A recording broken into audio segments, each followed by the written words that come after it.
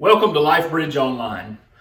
As you listen to this, it is a few days past Thanksgiving, and I hope and I've certainly prayed that you had a wonderful time with family, that you were able to stay COVID-free during the gatherings of family and friends and just meeting with one another to offer thanks.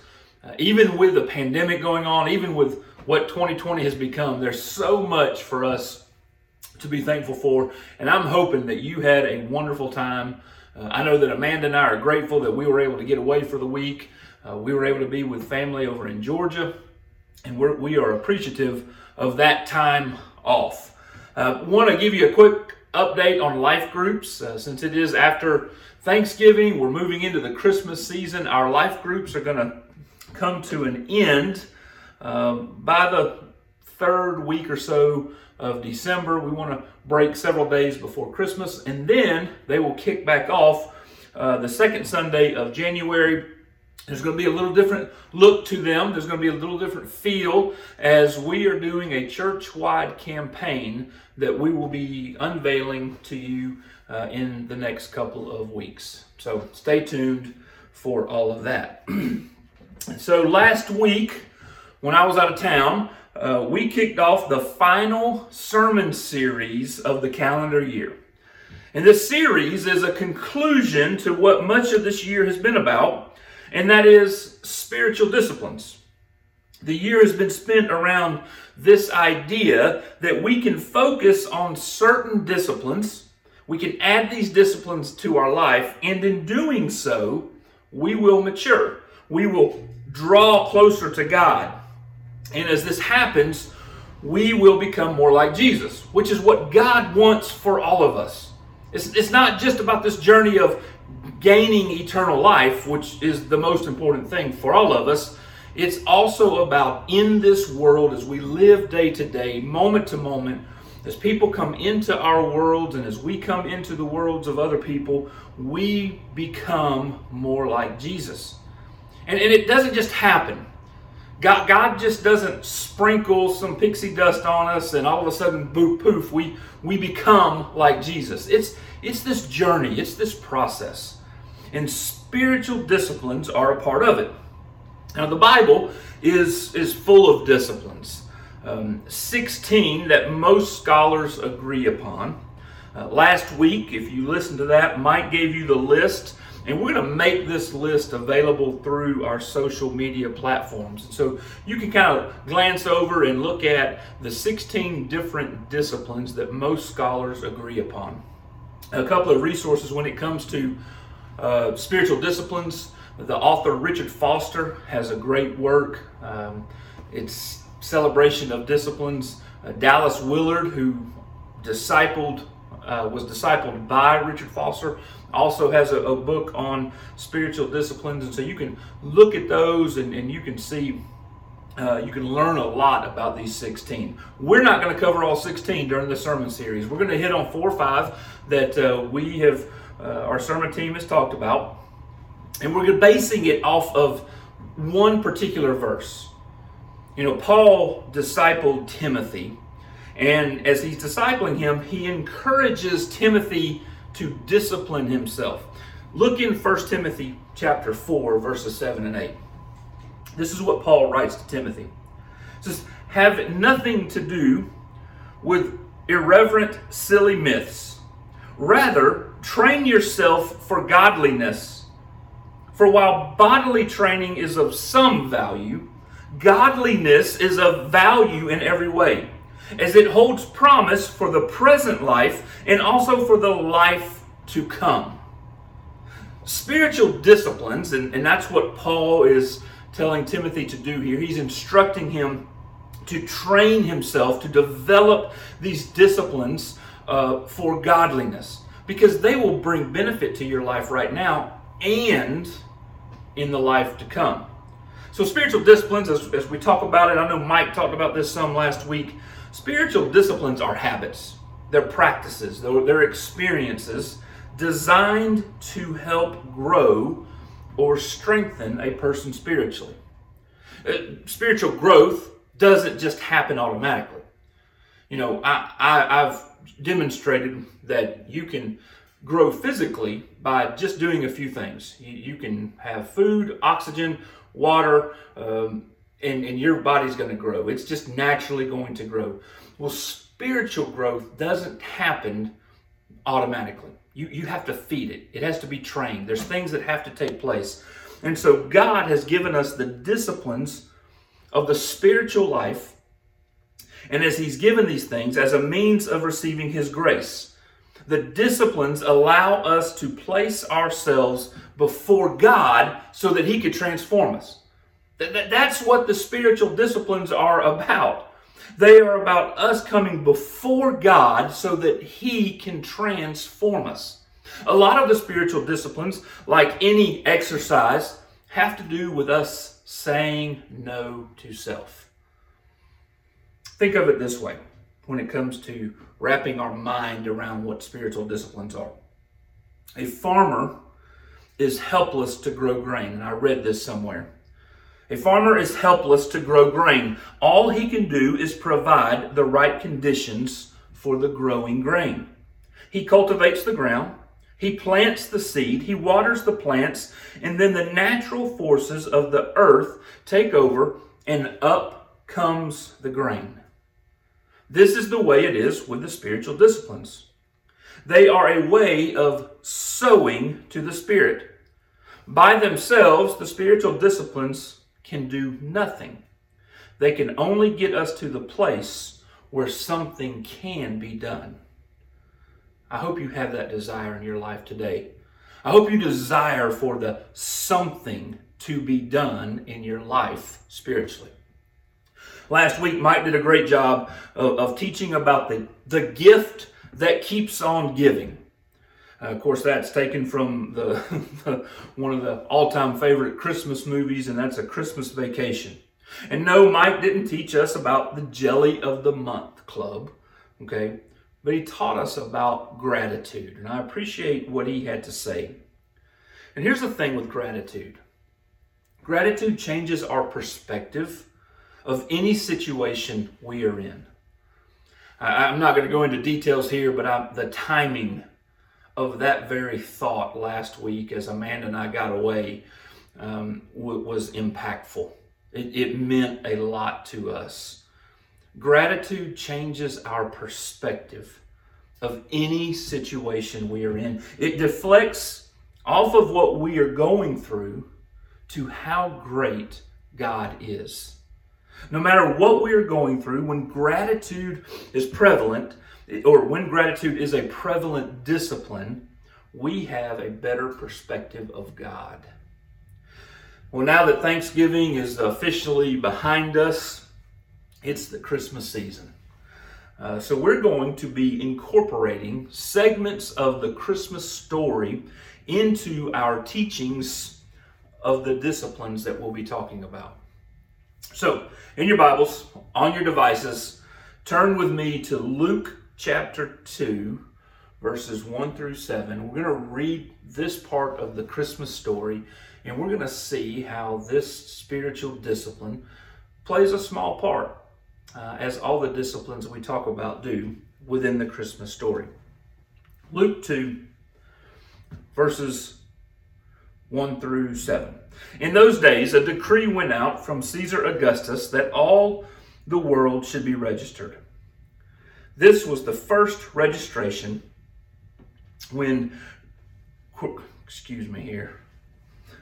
This was the first registration when Quirinius was governor of Syria, and all went to be registered, each to his own town.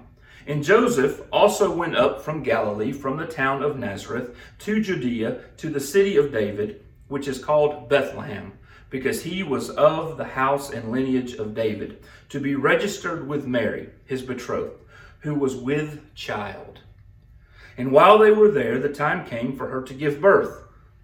And she gave birth to her firstborn son, and wrapped him in swaddling clothes, and laid him in a manger, because there was no place for them in the inn. That's our excerpt from the Christmas story.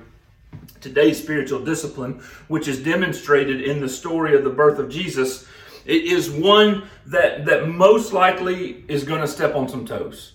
It's one of those disciplines that's like, I agree with it, and I know it's there. I know it's part of God's economy, but oh my goodness. And it's really going to be somewhat offensive, maybe, if you want to take it that way, during this time of year where the spirit of giving, where the spirit of purchasing things, where the spirit of go, and be with family, when all of that is taking place, then there's this spiritual discipline. And it's the discipline of simplicity. Now, you're not going to find scripture that says, thou shalt practice simplicity. However, there is certain evidence in scripture that alludes to living within meager means that supports this discipline. And we're going to get to the Bible side of this in just a moment. In the meantime, let's talk about what the discipline of simplicity is. Richard Foster describes it like this: the inward reality of single-hearted focus upon God and His kingdom, which result in an outward lifestyle of modesty, openness, and unpretentiousness, and which disciplines our hunger for status, glamour, and luxury. Right? He goes on and he says that, hey, we live in this world, but our hearts and our minds are to be citizens of God's kingdom, which has a much different value system than what we experience every single day. The discipline of simplicity allows us to live in freedom from things that clamor for our attention, but do not fill our souls. That right there is what the spirit of, or the discipline of simplicity is about. It allows you and I to live in freedom from things that clamor for our attention, our time, but do not fulfill our souls.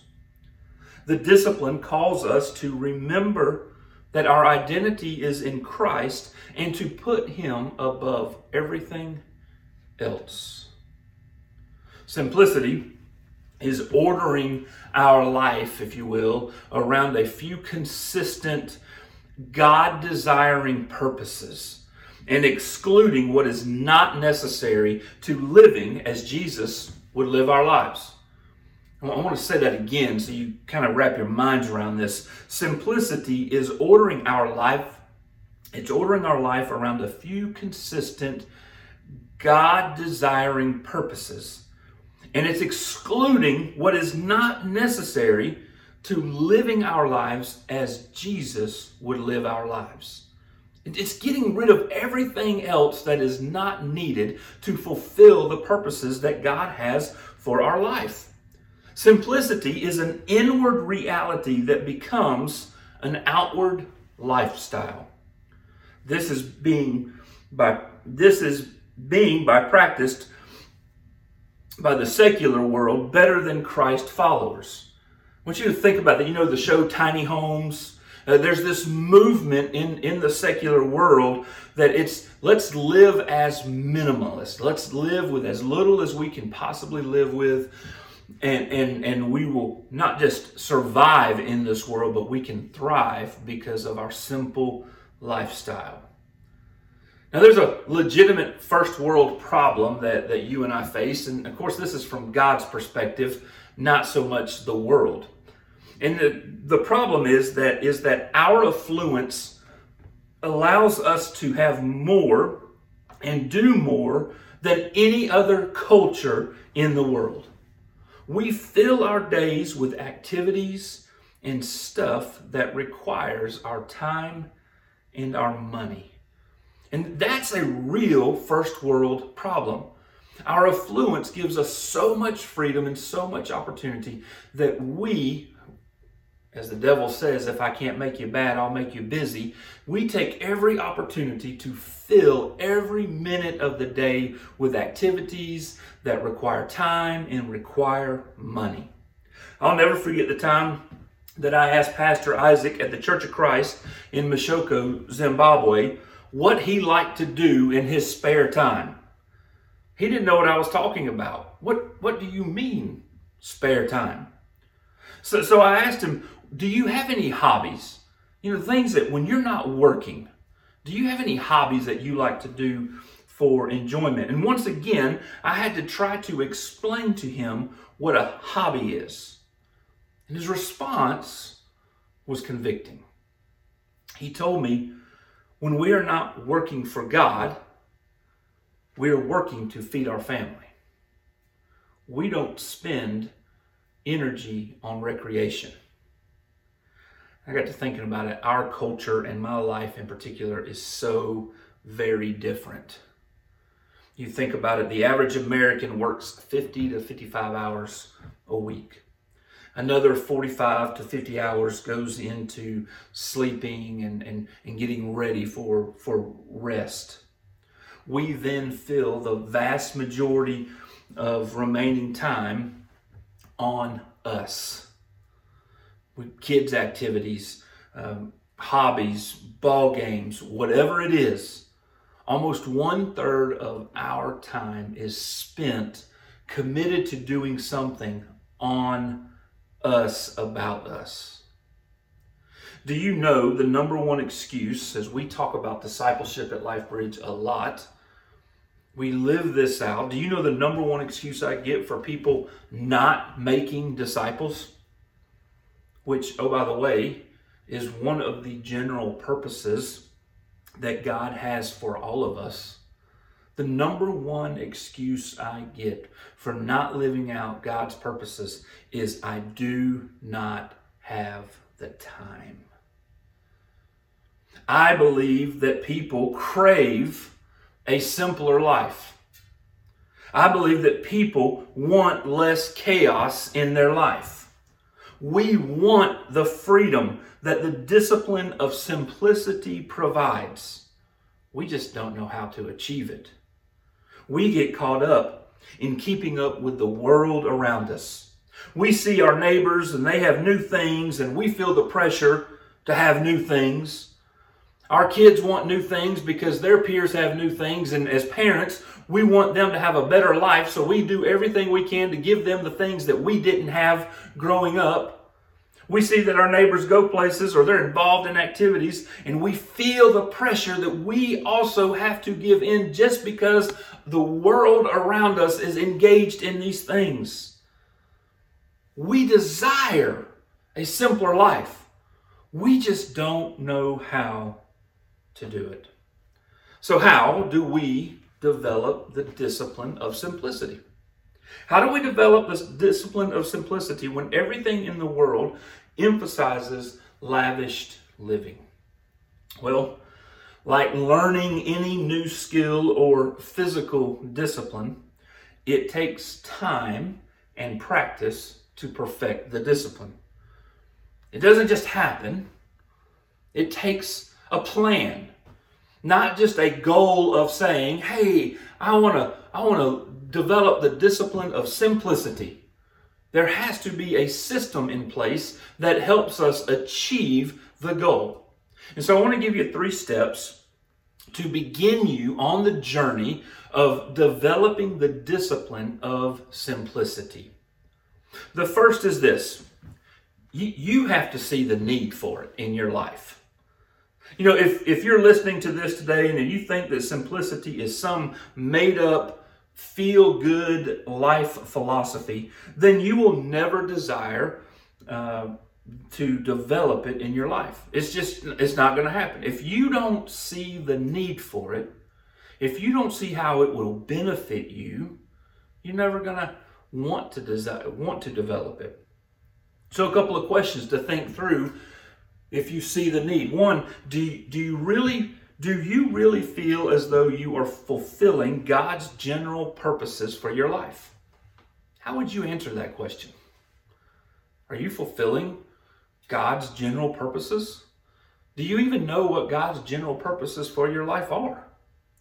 Do you feel overwhelmed with all that your current life has become? And maybe there's family issues that you're dealing with on top of work issues. Maybe there is job stress that is leading to family issues. Maybe there's just this overabundance of I am committed to so many different things, and I have my hand in the pot of so many different things that I am overwhelmed. Do you feel overwhelmed right now? Do you have anxiety in your life? If you answered these truthfully, I want to encourage you with the words that Jesus says. In Matthew 11, verse 28 through 30, he says, "Come to me, all who are weary and carry heavy burdens. I will give you rest. Take my yoke upon you. Let me teach you, because I am humble and gentle at heart, and you will find rest for your souls.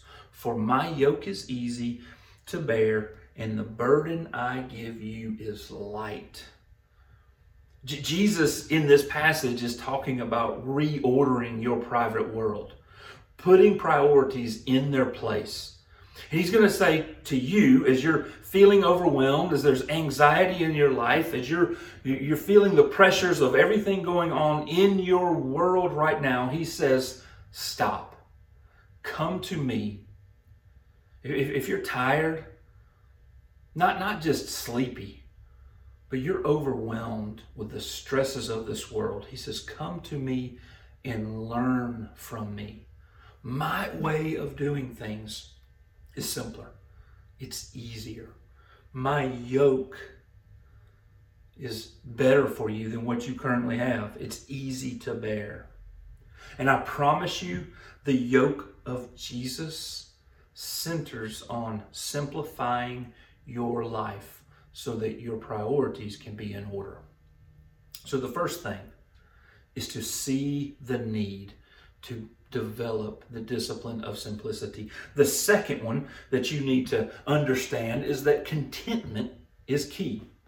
Contentment is part of this process of becoming and living a simpler life.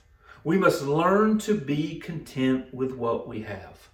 Again, Paul instructs Timothy as he disciples him in 1 Timothy 6. He says, "But godliness with contentment is great gain." There's a great advantage to your life, Timothy, if you can just learn to become content.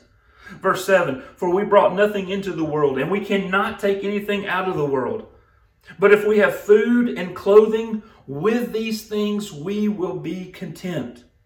But those who desire to be rich fall into temptation, into a snare, into many senseless and harmful desires that plunge people into ruin and destruction."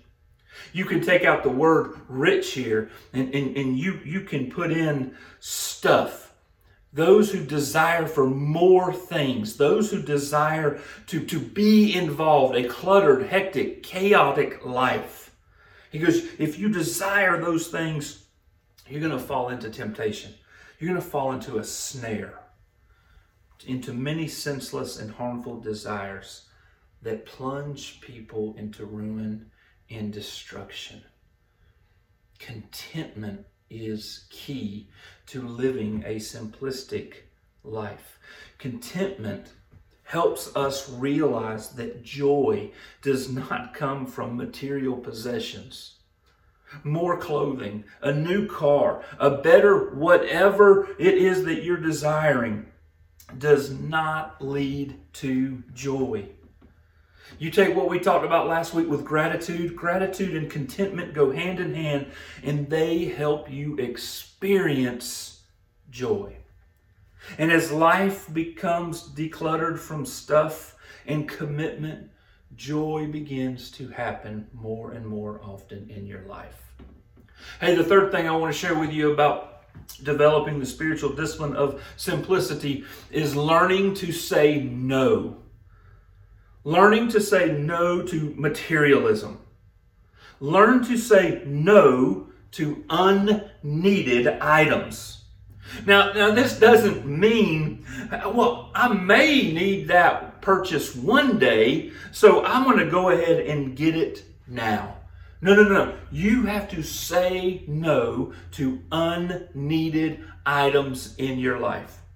You know, the Sykeses are on a stretch run of 6 consecutive months with at least $400 each month in car repair. It's been a run unlike I have ever experienced. We have 3 aging cars. The newest is an '07 Camry, and it has 175,000 miles on it. And we have just hit a stretch run where, man, it's repair after repair after repair. And there have been several days, especially the last 2 months, where I have felt the need to let's just go upgrade 2 vehicles. Let's just take our best vehicle that we have and give it to Griffin, and then we'll go upgrade, get something. Don't go off the deep end, but we're going to upgrade vehicles so that we can quit doing this. I've wanted to do this. I've tried to talk myself into it. But here's the truth. Do I really need a new vehicle when the repairs keep the vehicles going? Every single time we've been able to change something out on a vehicle and it gets back onto the road and it's working just fine. Do I really need a vehicle? Well, the worldly part of Michael says, yeah, you do, because we're tired of this. Do my kids really need the 3rd gaming system? Do they really need 8 sets of pajamas? Do they really need you? Insert it there. When we start saying no to unneeded items, we start to lessen the clutter in our lives that causes anxiety. When we start saying no to the things that we don't need, we start to lessen the clutter, the stuff in our world that causes anxiety. You're like, well, my stuff doesn't cause anxiety. Do you have enough room in your closets right now for all your clothes? I know a lot of people that don't. Do you have so much stuff that you have shelves and closets and cabinets full of knickknacks, drawers full of knickknacks? It all causes stress because these things start to pile up and you got to figure out how to work it and where to put it and how you're going to deal with it. And we have to shuffle things around. I know in our world, we moved earlier this year. It was great. It was a great opportunity for us to cleanse and get rid of things and only bring with us the stuff that we genuinely need.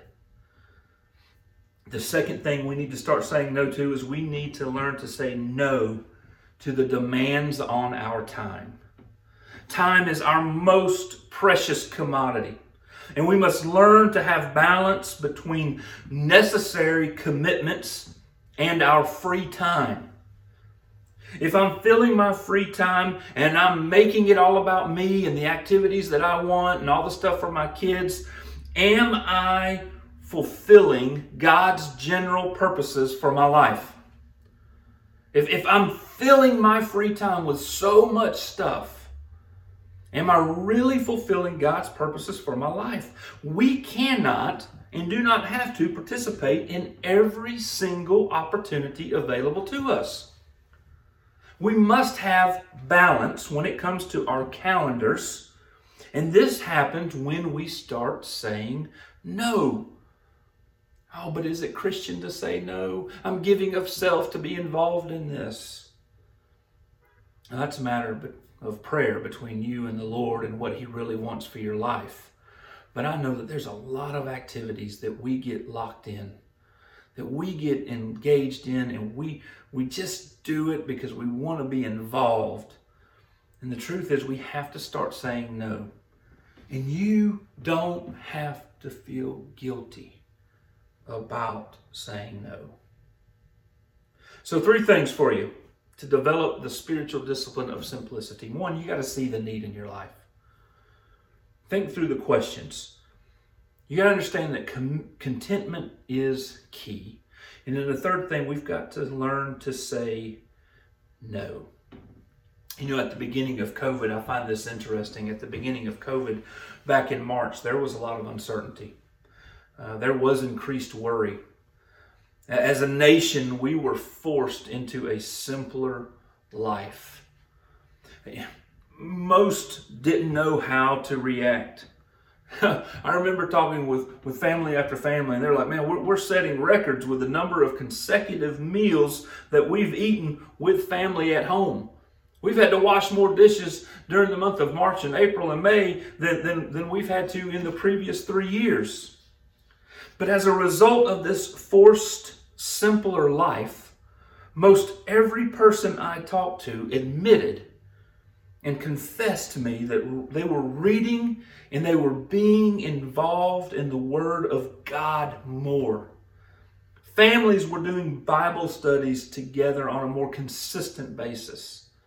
Families were having church together with one another, with less fighting too.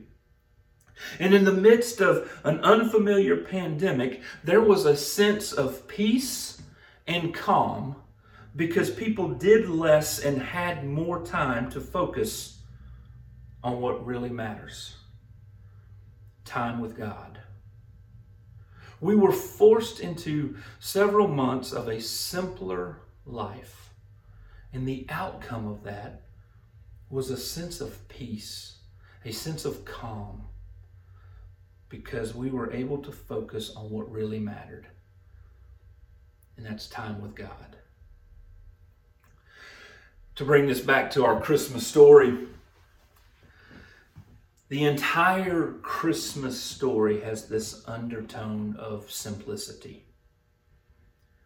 God ordained, He had this planned, and how His Son was going to arrive into the world. The King of Kings, the Lord of Lords, came in an unexpected manner. It was not the normal birth story. There was not the traditional gathering of family and friends to support Mary, to congratulate Joseph. God desired for the birth of His Son to be very simple in nature. As a matter of fact, it was simpler than most you and I would ever dream up.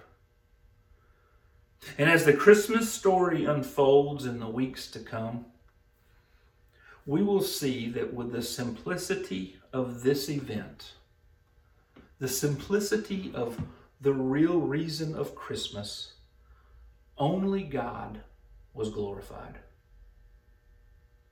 And so, church, I ask you as we wrap this up, as you celebrate Christmas this season, can you say that? Can you say that during your celebrations that only God will be glorified? Or will God be lost in the chaos of the what and how we celebrate the birth of our Savior? Until next week, we'll see you.